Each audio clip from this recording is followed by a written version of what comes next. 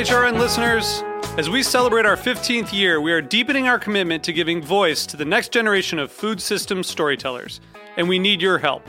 Our internship and fellowship programs help activate new possibilities for underrepresented and underestimated young people through experiential journalism, audio engineering, and production training.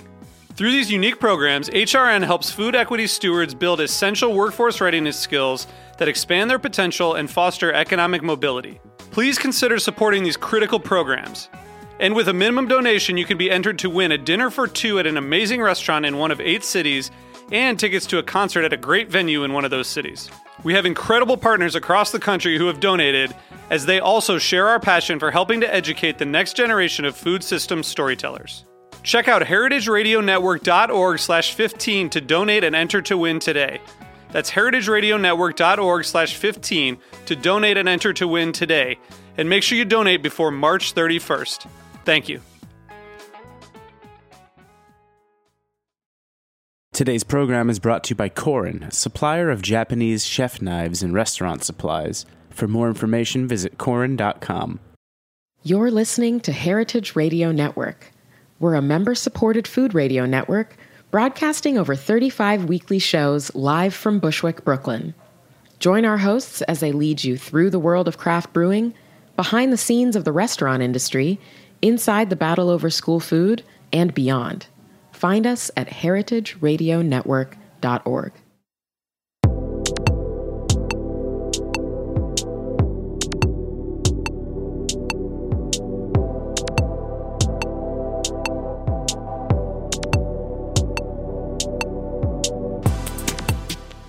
Hello, welcome to Japan Eats. I'm your host, Akiko Katayama, a food writer and a director of the New York Japanese Culinary Academy, which promotes a deeper understanding of Japanese cuisine in America. We are broadcasting live from our studio at Roberta's in Bushwick, Brooklyn.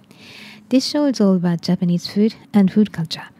We see sushi at every deli in the supermarket, but what is beyond sushi? We hear dashi, ramen, izakaya, but what exactly are they? Japanese food is still a mystery for many people, and I'll try to demystify it in this program with my cool guests. My guest today is Elizabeth Sando, who already joined us 4 times on episodes 18, 61, 83, and 99, sharing her truly deep insight into Japanese food culture. And Elizabeth is a food writer and Japanese cooking instructor based in Tokyo, and she has lived in Japan since 1966.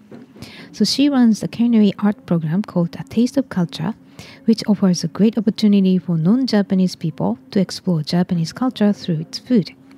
And Elizabeth is also the author of 6 cookbooks, including the award-winning Washoku, Recipes from the Japanese Kitchen. And today's topic is Sashi Suseso. If you have ever tried to study Japanese, it's the 3rd column of the Japanese hiragana character chart. And the Sashi Suseso also means the essential condiments and seasonings of Japanese cuisine. So today we'll discuss what the culinary Sashi Suseso is, and details of each condiments and seasonings, how you use them in the right order, and much, much more. But before quickly we start, Japan Eats is available on Heritage Radio Network website, as well as on iTunes and Stitcher as a podcast. So please go to iTunes and Stitcher and subscribe to Japan Eats. And please write a review on iTunes and Stitcher. We really appreciate your feedback. And also, if you have any ideas about topics of the show or show guests, please let us know. You can email us at japanese@heritageradionetwork.org. So now let's start our conversation with Elizabeth Sando. So welcome back, Elizabeth. Thank you. Good to be here. So, we've talked about Japanese food culture, but we've never talked intensely about these condiments and other important elements. Right.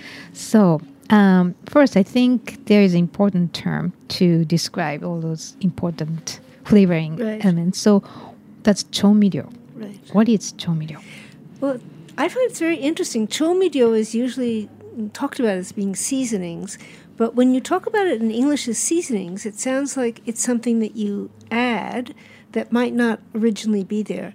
And the Japanese word chomiryo, the cho is really accommodation. It's taking something and perhaps improving upon it, and changing it in some way, but essentially you're not making it different, you're making it better. And these are things that are going to make the food better because of them, it's not going to really change the nature of the food. Right. And somehow the word seasoning or condiment implies that you've got a separate flavor and you're adding it. Right. Yeah. Interesting. So, 調味, 調 means 整える means adjusting. So, Adjusting. it's kind of layering flavors. Yes, and it's taking the essential essence of the food and it's enhancing it. It's making it better, but it's not really changing it essentially. Right. So, the point is the idea of Japanese seasonings and condiments, it's more than addition. Yeah. Right. So, let's go into sashisuseso, which is the essential 5 elements of chomirio. Right. So, what is sashisuseso? Well, as you said, anybody who attempts to learn to read and write Japanese learns a-i-u-e-o, kakiku-ke-ko, and then comes sashisuseso. And it describes the order in which certain elements are added. And what I think is interesting is that 3 of them are pretty much universal: salt, sugar, vinegar. And almost every cuisine uses those 3 to enhance or improve or accommodate the flavors.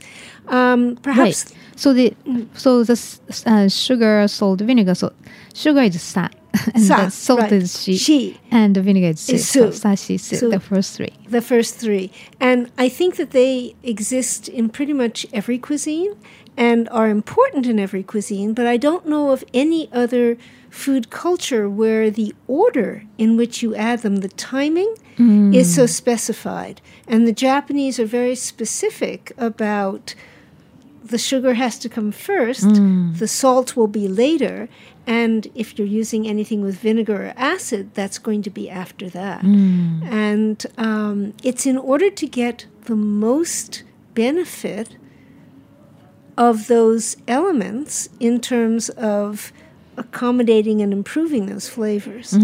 So if you add sugar first and wait on the salt, you can get away with less sugar, less salt, and still get better flavor. Right. So the salt, sugar, salt, vinegar. Right. And the 4th one is shoyu. Right. But then it's used to be spelled as seiyu. Right. So that's se. And then the last one, miso. They just happen to... The so of miso. Right. So convenience. So if you just forget the order, which one? They say sashisuseso always reminds you. Right. Yeah. I often will suggest to people that they think of sweet things coming first and salty things later. I think that's probably the most important thing to remember, especially if you're making cuisines other than Japanese. Because these sashisuseso works for any cooking. Right. It really has the same benefit. Well, I heard it's, scientifically, it's not my explanation is not so scientific, but I heard the sugar is not easily absorbed into food, so it's better to use it earlier in cooking so that it takes more time to allow more time to be absorbed. It does. And it's also a softener. It often helps to tenderize food as well. Right. So it's better to use it earlier. Right. And I heard that the sugar is hydrophilic, so that it can reduce or retain water in ingredients. And as a result, sugar can soften meat, and sugar permeates into tissues of meat and attract water in meat and connects with the collagen in meat. So that's how I heard it works. Okay. It works. It really does. And I think that experientially, anybody who tries it and adds sugar, sweet things first and holds off on salty things, whether it be salt or soy sauce or miso, will find that they're able to get much deeper, richer, rounder flavor, and also with less of that substance, less sugar, less salt, less soy sauce, less miso. Right. So in that order. Right. Right. So, and also that salt, the reason we use salt after sugar, the salt draws out water from ingredients. So it's better to use it when it determines the balance of flavors. It's things that has to be drawn out, it's drawn out after salt. Right. So salt is the the first thing usually that's done in terms of any kind of tsukemono, any kind of pickle. It creates a brine depending upon what the salt is being rubbed into or sprinkled on. The amount of liquid is going to be different, but it does produce liquid. It draws liquid out of the food that it's come in contact with. Right. And I think the vinegar goes in the middle because the acidity can evaporate pretty easily. So, and also, I think the course miso is such a delicate flavor. So you don't cook miso. Like when you cook miso soup, never boil it. You just add. Right. Miso is really, I always think of it as everybody has to be at the table ready to eat, and that's when you add the miso to soup. Right. And then, yeah, my mother used to get upset when I boil miso. Like, no, don't do that. There are a few sauces made with miso where you actually cook them. Things like neri miso, where you're stirring in other flavors. Right. But there you're mixing them with other foods, and so the flavor isn't compromised. Right. And those sauces are rarely thought of as adding significant nutrition to the food, whereas the nutrition of the miso in miso soup is important. Right. And heat will compromise that, will reduce the amount of nutritional value. But in a sauce, you're consuming just a little bit, and it's primarily for flavor. And when you are cooking miso in a sauce, it's usually with other things as well. Yeah. So we'll talk about miso more into a little more details later. But I think you're right that miso is such a rich in protein and so much of, a health food. Yes. So, okay. And so I think it's interesting Japanese food tend to use sugar in savory dishes. Yes. Right? Why is that? I don't know. I think primarily for balance, especially when you consider that the other two flavors, salty things and sour things, are often overwhelming. And if you add just a little bit of sugar, there are a lot of things that have sort of a sweet and sour, and then something like the teriyaki flavor, which is sugar that's been added to soy sauce. Right. It makes it more mellow, and again, you can get away with less of each, less sugar, less soy sauce, if you combine them in the right order, in the right proportion, and you get maximum flavor. Right. So I think there's a phrase gomi goshoku gofo, which is a basic term for Japanese cuisine. So gomi means 5 tastes, and sweet, sour, bitter, salty, and acidic. Right. Yeah. Oh no, that's spicy. That's spicy. So, spicy is the traditional way of thinking about it, and in terms of balancing, there's often sweet is combined with other things. It's the sweet is rarely just a sugary flavor. It's usually added to others. But also appearance, because it adds a sort of a glossy, shiny look. And sometimes food is more appetizing if it has that glossy look to it. It's a caramelized, and also like Maillard effect. Yeah. Right? So the sugar in food is a sukiyaki and teriyaki sauce. Right. But even like in omelets, with eggs that are primarily savory in taste, but there's a little bit of sugar added to it. For many years, I led a sort of a double life, Tokyo and Osaka, and I was always surprised at certain very basic different approaches, and one of them was about the rolled omelet and the difference between dashi maki, which down in the Kansai area, down in Osaka and Kyoto, was a much milder flavor and no effect of a caramelization at all. You didn't want your egg to pick up any color at all. And in Tokyo, where you had this sort of very rich, almost caramel-like flavor to the egg, and how they could both be called the same thing, tamagoyaki, sort of surprised me. That is really true. Right. And I think, I grew up in Tokyo, and I'm used to that sweet kind of omelet. But there's a contrast between saltiness and sugar. That really makes the taste, to me, Right. very attractive. And the reverse is also true because the Japanese put salt on things that are sweet to make them sweeter, like watermelon. So let's talk That us gives a actually. surprise. The salt is diverse. Yes. Right. So let's talk about it. So that's a kakushijo, right? Right. So kakushijo, the hidden salt, means by just sneaking a little bit of salt, you Right. enhance other flavors. The time that I was most surprised was when I first learned how to make the tsubu-an, the beans, the sweet bean sort of fudge that's often in the middle of sweets, Japanese sweets. And it's made with a lot of sugar, and it's cooked for a very long time. And at the very end, a drop of soy sauce. And it makes all the difference in the world. All of a sudden, what had tasted just like sweet beans tasted like an. It was an amazing transformation, and just a drop. And at the very, very end, and I had never thought to put salt on melon before. I mean, to me that was something new coming to Japan, and I would see people put salt on top of watermelon, and I'd look at it very strangely, and I tasted it, and wow, it really does taste sweeter because of the little bit of salt that was added to it. Right, and contrast. And also, I think soy or salt can be, diversified. You mentioned that just adding soy to azuki beans. Right. So that soy has a lot of umami too. Yes. So it's the contrast and Right, diversity yeah. that makes it interesting. But very much a hidden flavor. I mean, had you asked me whether there was salt in the sweet bean fudge, I wouldn't have thought there was any at all. Right. Okay. And so what other salt tricks in Japanese have?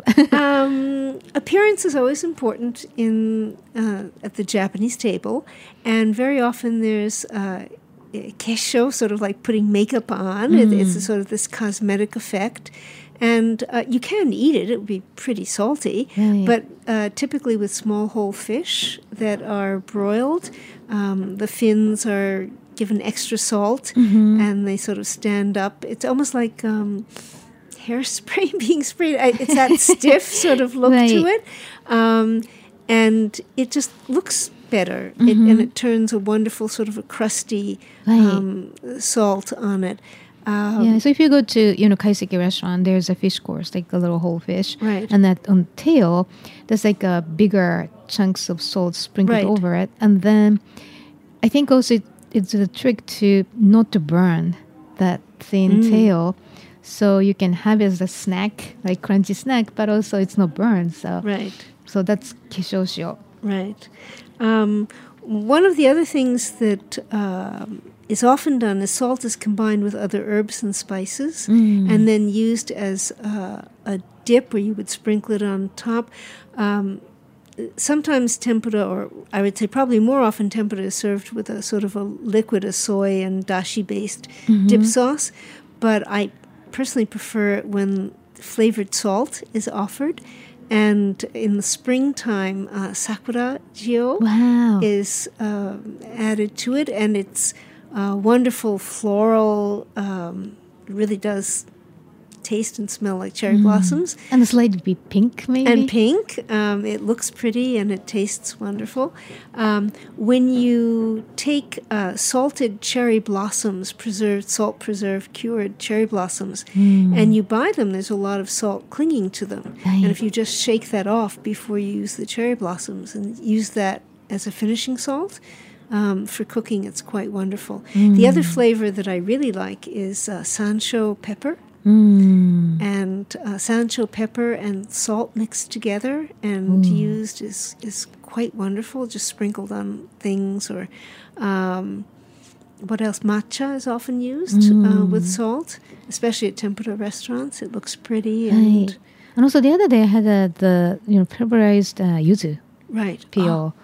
Wow, that must be wonderful too. I think you can actually use it by yourself, make it by yourself. Right. Right. Yeah. Maybe with a coffee grinder, the dried yuzu skins, like a lemon skin even. Yes, and once I had done it with orange, peels and mikan chimpi, the dried mikan peels. Because that's thinner, easier to It's much process. easier to sort of pulverize and make into that. But quite wonderful as a finishing flavor on other things. And then, of course, salt is critically important for all tsukemono.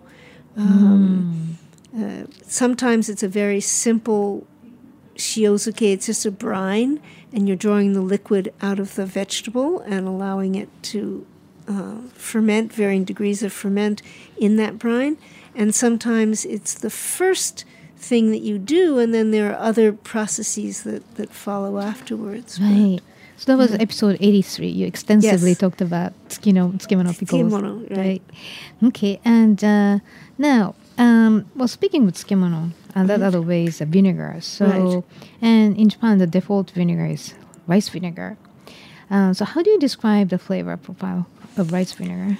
I would say it's mellow, and especially compared to fruit-based vinegars. Most of the vinegar that's used in Japan is based on grain, and the primary grain is going to be rice.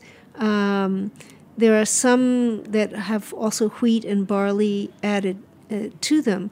There are a few fruit-based vinegars, umezu, which is the natural result of pickling plums. Kaki, persimmon is also made into su. Interesting. Yeah, and it's an interesting ferment, a very different kind of flavor from that. But it's a much rounder, more gentle flavor, I think.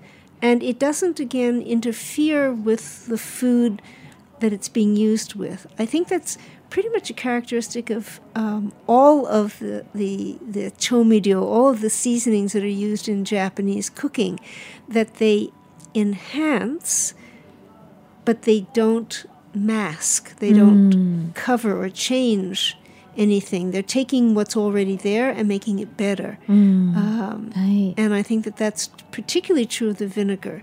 It doesn't have a very... it's not as strong, it's not as assertive as perhaps some of the other vinegars that you would find. Well, because the other day I ran out of apple cider vinegar, which I used on salad.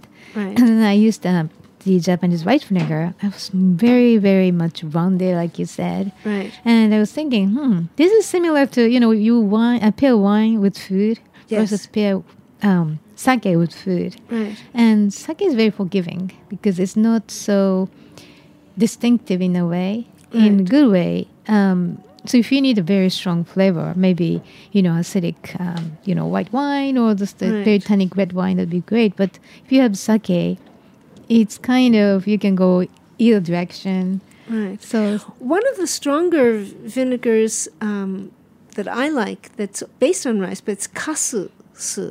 So it's the leftovers, the lees from making sake, and that's been allowed to ferment.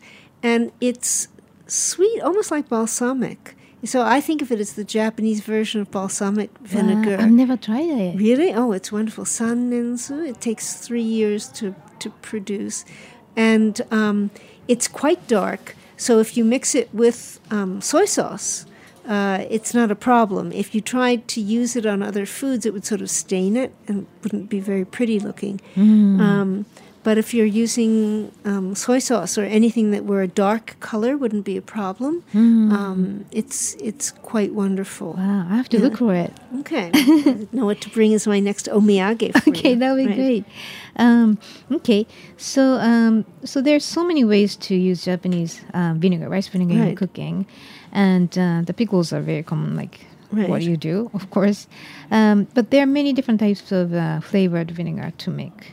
Right. Used for cooking. So, first of all, what is ponzu? That's very typical. Well, there are several different stories or legends that are associated with it, but when you look it up in a Japanese food dictionary, it will tell you that the Dutch word ponzu meant a citrus. And so it's likely that the Dutch had used that word, and the combination of the vinegar with other foods, particularly with soy sauce, which was already in Japan. And the sound of it was similar to su from su, so it became ponzu.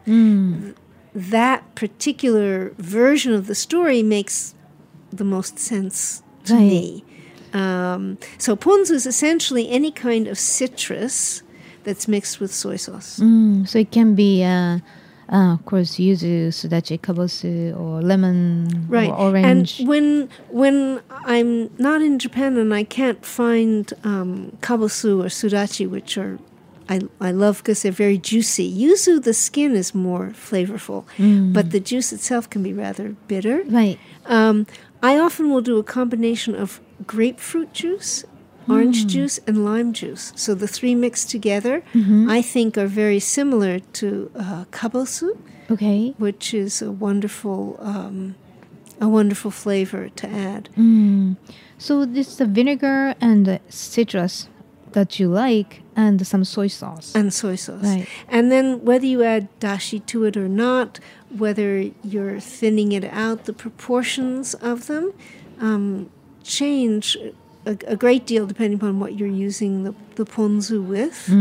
If you're using it just as a dip for something like yakiniku, some pan-seared meat or fish or something of that sort, probably it's going to be 1 and 1, so 1 part soy sauce, 1 part citrus, and it'll be pretty strong. But if you're going to be using it more like salad dressing and tossing it with other things, probably dashi will be added to it, and there might be more citrus than soy. Right. Okay, so you can play with you can play with it, right? Around. Vinegar and citrus and soy, balancing. One of my sort of favorite flavors, if you will, is tosazu. Well, but by the way, the listeners, if you're interested in having ponzu, it's the supermarket. There's so many ponzu. And it's very common. I mean, every single house almost has ponzu in the fridge. So it's a very common and I think very appealing. And one of the reasons why it so quickly became available was because it's so appealing and it's so amenable to other foods. So not just Japanese food. It's a very comfortable flavor to use in a lot of cooking. Right, a regular salad, American style salad, even like tuna salad. Right. Okay, so that's ponzu, listeners. Right. Right. So you said you're going to talk about tosazu. So tosazu is probably in the other direction, and it might be a little challenging because it has a sort of a funky flavor to it, and that comes from the smoky katsuobushi that's been added to it.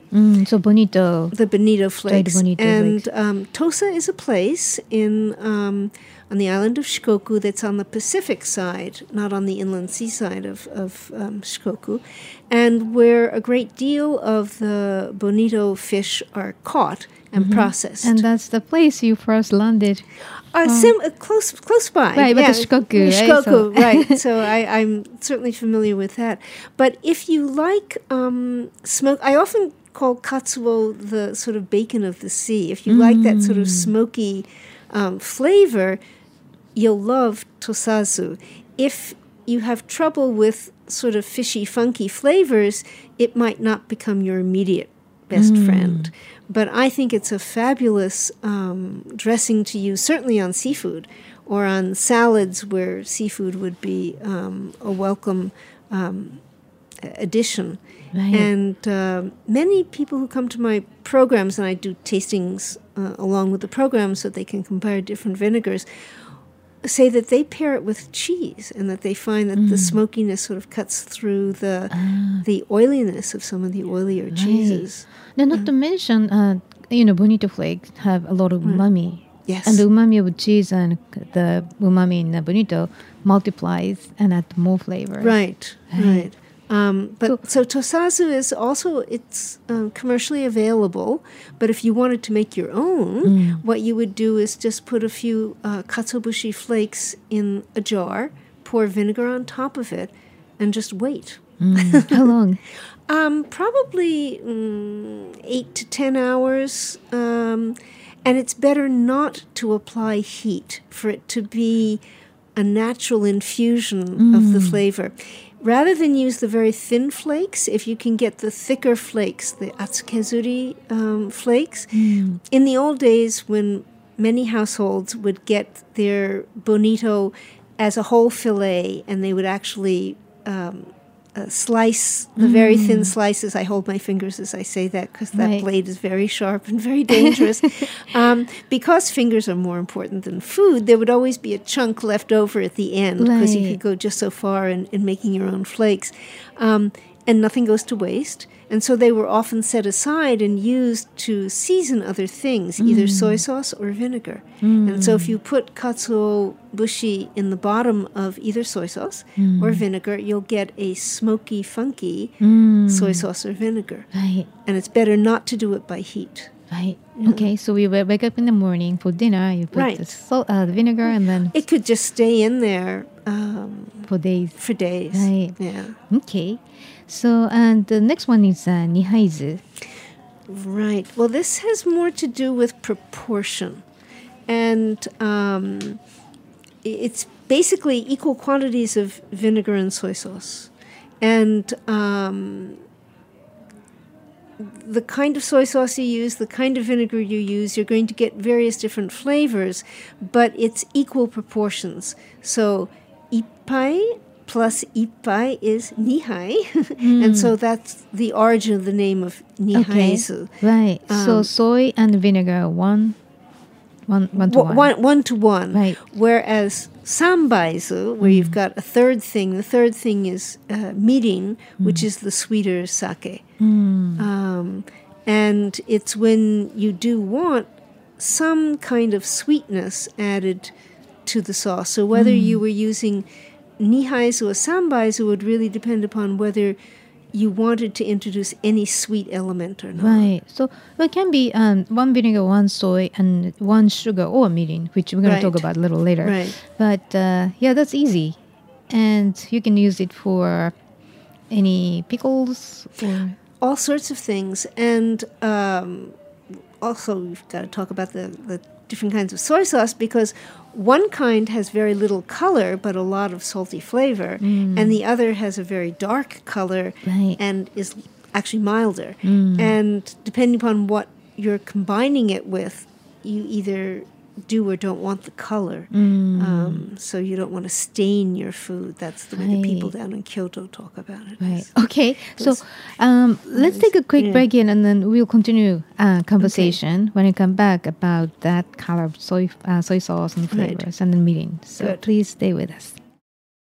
Today's program is brought to you by Korin, supplier of Japanese chef knives and restaurant supplies. Korin is proud of their Japanese culture and traditions, but they want you to know that their products are not just for Japanese restaurants. Their knives and tableware bring out the best qualities of food from every culture and fit into every restaurant, from French to Pan-Asian to American, and that is why they're located in New York City, where people from every country in the world come to eat. Korin's unique store in Lower Manhattan is home to perhaps the most extensive collection of Japanese chef knives in the world, including Japan, plus the rarest natural sharpening stones and exquisitely designed tableware. They also host special events such as knife sharpening demonstrations and parties with New York's most famous chefs and restaurateurs. Korin is dedicated to this ideal, bringing the implicit and elegance of Japanese culture to your table, be it in your home or in the finest restaurant. For more information, visit korin.com. So welcome back. You're listening to Japanese broadcasting live from a studio in Bushwick, Brooklyn. I'm your host Akiko Katayama, and my guest today is Elizabeth Sando, a food writer and cookbook author and a Japanese cooking instructor based in Tokyo. So we've been talking about different condiments, and then we almost started talking about soy sauce, which is a whole other new world. Right. So the sound of shoyu, seiyu, now the sashi so the fourth. Right. Number 4 of the condiments or seasonings. So, what types of soy sauce are commonly used in Japan? So, what most people refer to as regular or ordinary soy sauce is rather dark in color. It is salty, but it's made with wheat and soybeans and salt. and allowed to ferment, and depending upon either the artisan who's making it or the commercial company who's making it, the proportions might change slightly, but you get a fairly round flavor, but a very dark color. Right. So And that's the one, even the supermarkets in the States, they have Kikkoman. That's Right. this type. And I heard it's the whole production in Japan. It's 80% of production. That's this type. And then it's Right. called koikuchi. Koikuchi. In Japanese, koikuchi, as opposed to usukuchi, which is this sort of lighter one. But usually when you look at the labels in English, it'll merely say soy sauce. It won't have any other description. So it's sort of the default, or unless you specify that it's not that, that's what soy sauce is that darker Right. color, Right. but And less intense it's flavor. really versatile. You can use it for cooking or for sashimi or anything, Right. basically. Right. And you mentioned usukuchi, right, as opposed to koikuchi. Right. Koi means thick and usu means thin. Thin. The problem is that it's often referred to as light, and many labels in America spell light, L-I-T-E, meaning that somehow it's less of something. And actually, usukuchi, or L-I-G-H-T colored soy sauce, light colored soy sauce, actually has a higher sodium content.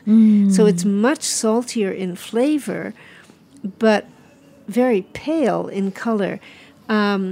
What it is primarily used for is to not color the food, but imbue it with the flavor of soy sauce. Right. So it's really common in Kyoto and Kaiseki cuisine because Yes. they really emphasize on colors, different seasonal They're colors. not wanting to change the color of the food. So again, it's kind of tricky because the color is light, but it's saltier. So you have to use You have carefully. You have to use carefully, and it's usually paired with mirin, which is the sweeter sake, and or sugar.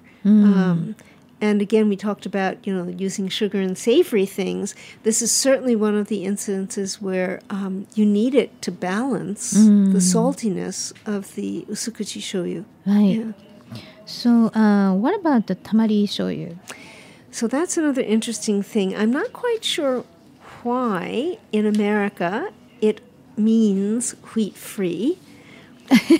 But Really? yeah, but most people who come into my programs think that tamari means wheat-free, and I have to remind them, especially if they have a gluten problem, that that's not the meaning of the word. Right.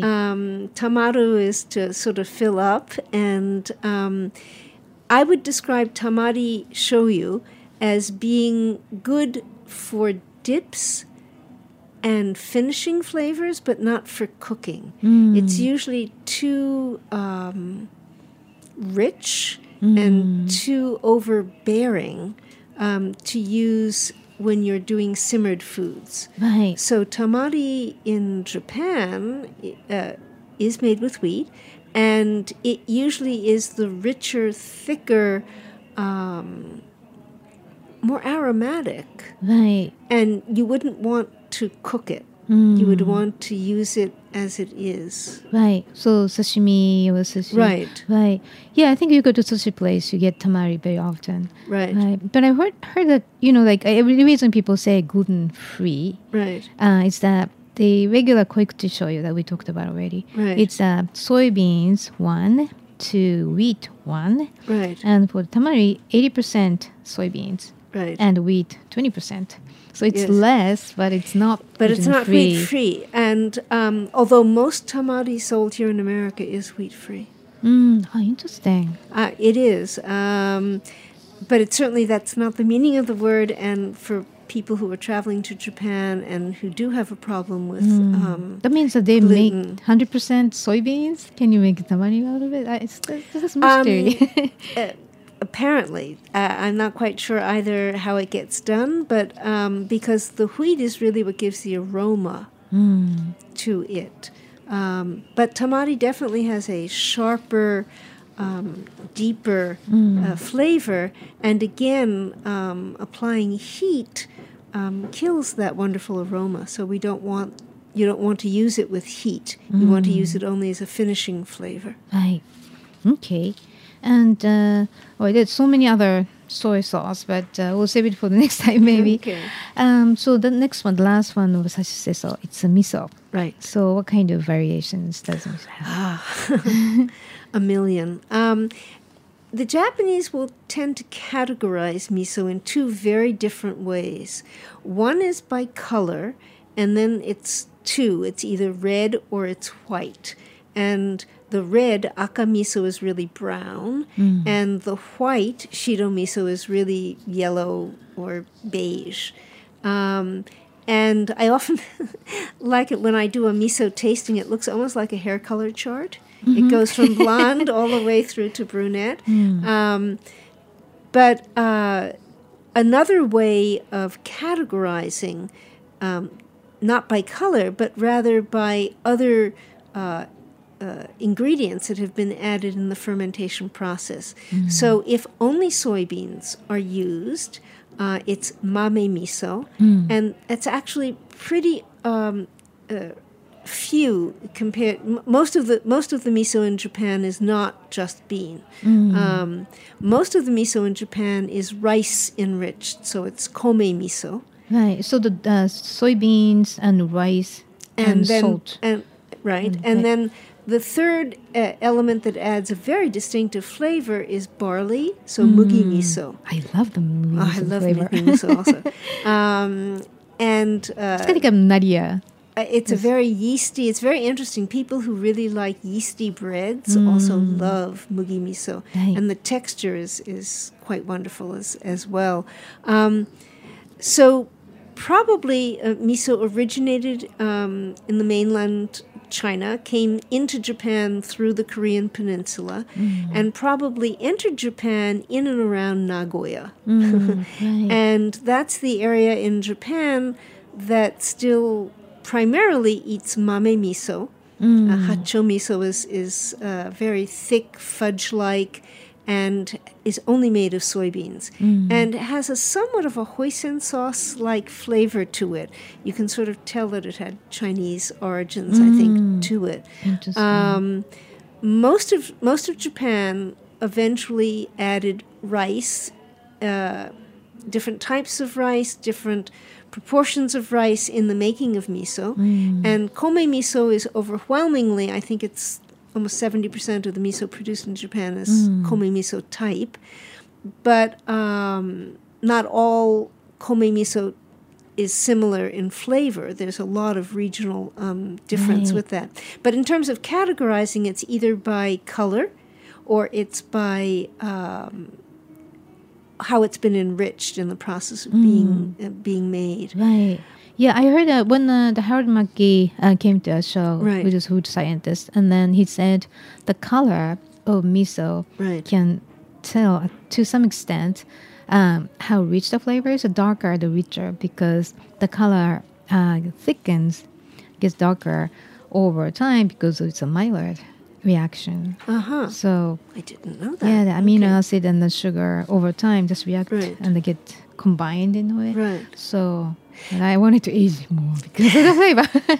But one of the things that I would caution people again is that the lighter color doesn't necessarily mean it's less salty. And when I do my miso tasting, one of the things that I include is Nihonkai miso, which is very pale in color and extremely salty. It comes from Akita Prefecture. Extremely salty. Right. Well, I think, the northern part of Japan, Akita is very north, and then they have to preserve things. They tend to have saltier food, so maybe Much their saltier. palate. Yes. Right. So the color isn't always, the light-colored miso doesn't always mean it's going to be sweet tasting. But very definitely the length of time required to ferment it is less. So the lighter the color, probably the less. And many of the Saikyo miso from Kyoto is only a few months Okay. at most. Right. actually six to 8 weeks, I would say, is the time for most of the saikyo miso from start to end, whereas hacho could take 3 years. Wow. Yeah. So interesting. So that's another aging stage you may want to take a look at. Yes, it's very much, it's a more mature, the darker the color, the more mature the flavor is also going to be. Right, maybe more umami, you can say also. I think so. Right. Yeah, but it's nice to have, people like umami, but I like mixing different miso. Or sometimes rice, and I like saikyo because of the sweetness of saikyo miso. So awase miso, I think, is a common practice. Meaning combining miso. Different kinds of miso, blending different kinds is very common practice. That's awase miso. Right. And many households will do it by the weather or the temperature or the season. And in the summer, it would tend to be saltier. The proportion of saltier miso would be greater, and in the winter, sweeter would be greater. And I guess it makes sort of sense. You sweat more in the summer, and you crave more salty foods. Not all households will make those adjustments, but many will. So the same miso soup that they would enjoy in the winter might have a bit heavier proportion of a sweeter miso and less of a saltier one, whereas in the summertime it would be the reverse. Also, I think there are certain ingredients certainly in miso soup that benefit from certain flavors of miso. Right. Mushrooms and root veggies and things like and that. It's interesting, right? That the miso is so regional. Like for instance, if you go to the south, like Shikoku, Kyushu, you have more barley that goes well with the local food as well. Yes, so, very much so. Right. Yeah. Okay, and so now, it's not included in the sashitsuso, but I think it's mirin that we mentioned a couple of times is very important to me. It is. In my opinion, I think it plays a lot of roles in Japanese cooking. Does. So what is mirin? So real mirin is sake that's been brewed from mochigome. So most sake is brewed from uruchimai, which I refer to in English as table rice, meaning it's the rice that you would eat at a meal when you're sitting at the table is uruchimai. And almost all sake is made from uruchimai. When the same process is applied to mochigome, and mochigome is the rice that gets pounded into making omochi. So people call it sweet rice? It's sweet rice. Sometimes it used to be mislabeled as glutinous rice. There's no gluten in rice at all. It's sticky. It's sticky, but there's no gluten in it at all. That's very important. So it is a sweeter grain. And just as you can get corn syrup from corn, so you can get a very syrupy flavor. You can get rice malt from rice, but it's going to be from the sweeter rice.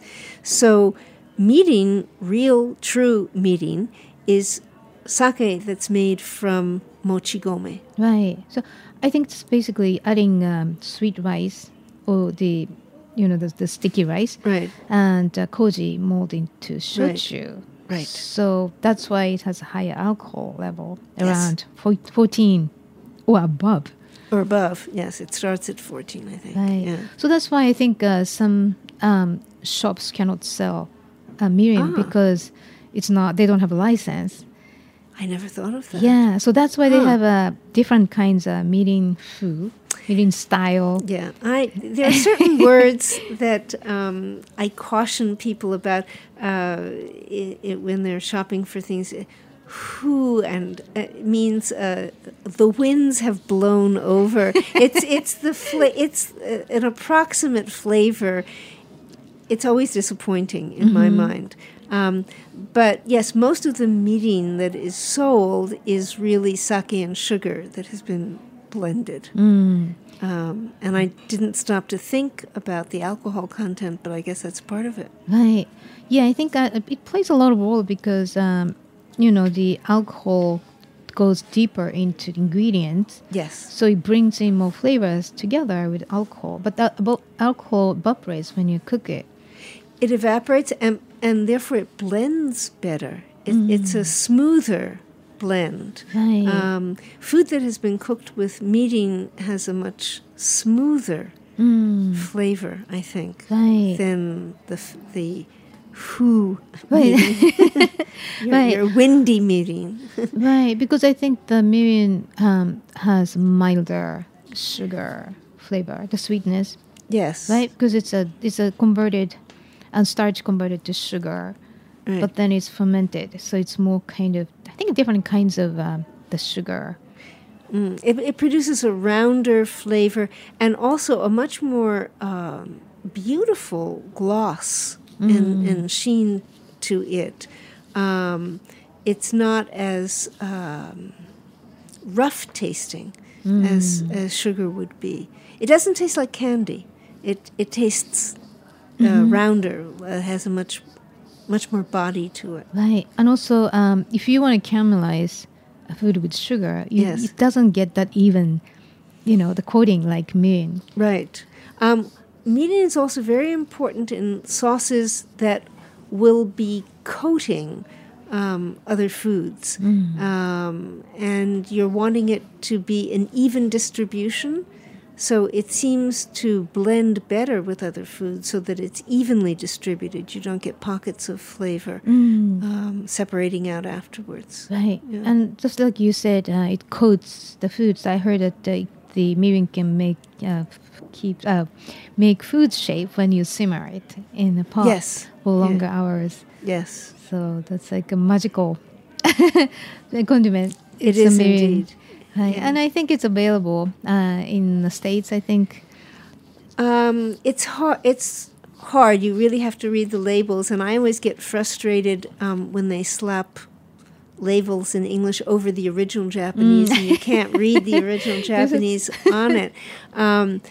Because the FDA, I think, has different rules about what needs to be on that label than the Japanese government. But if you can find real meeting in my own supermarket, there's only a whole shelf, and there's only one that's the real stuff.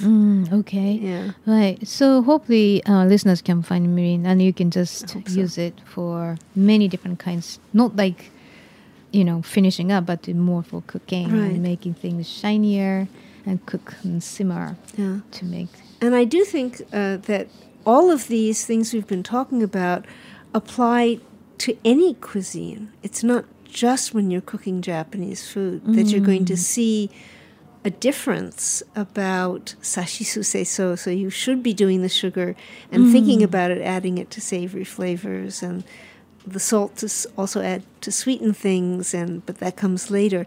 I think all of these principles or ideas work well with any kind of cooking. Right. So listeners, sashisu seiso. That's your lesson today. Yeah, indeed. Right. Okay. So thank you so much for joining us again. Thank you.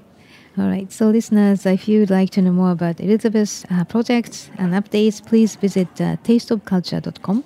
That's one word, tasteofculture.com. And if you have any questions or comments about the show or suggestions for guests or topics of the show, please contact us at japanese@heritageradionetwork.org.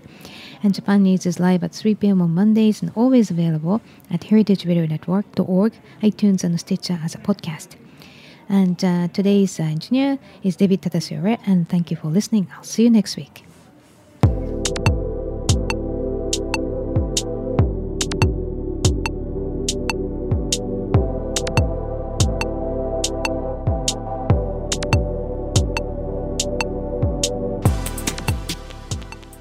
Thanks for listening to Heritage Radio Network, food radio supported by you. For our freshest content and to hear about exclusive events, subscribe to our newsletter. Enter your email at the bottom of our website, heritageradionetwork.org. Connect with us on Facebook, Instagram, and Twitter at heritage_radio. Heritage Radio Network is a nonprofit organization driving conversations to make the world a better, fairer, more delicious place. And we couldn't do it without support from listeners like you. Want to be a part of the food world's most innovative community? Rate the shows you like, tell your friends, and please join our community by becoming a member. Just click on the beating heart at the top right of our homepage. Thanks for listening.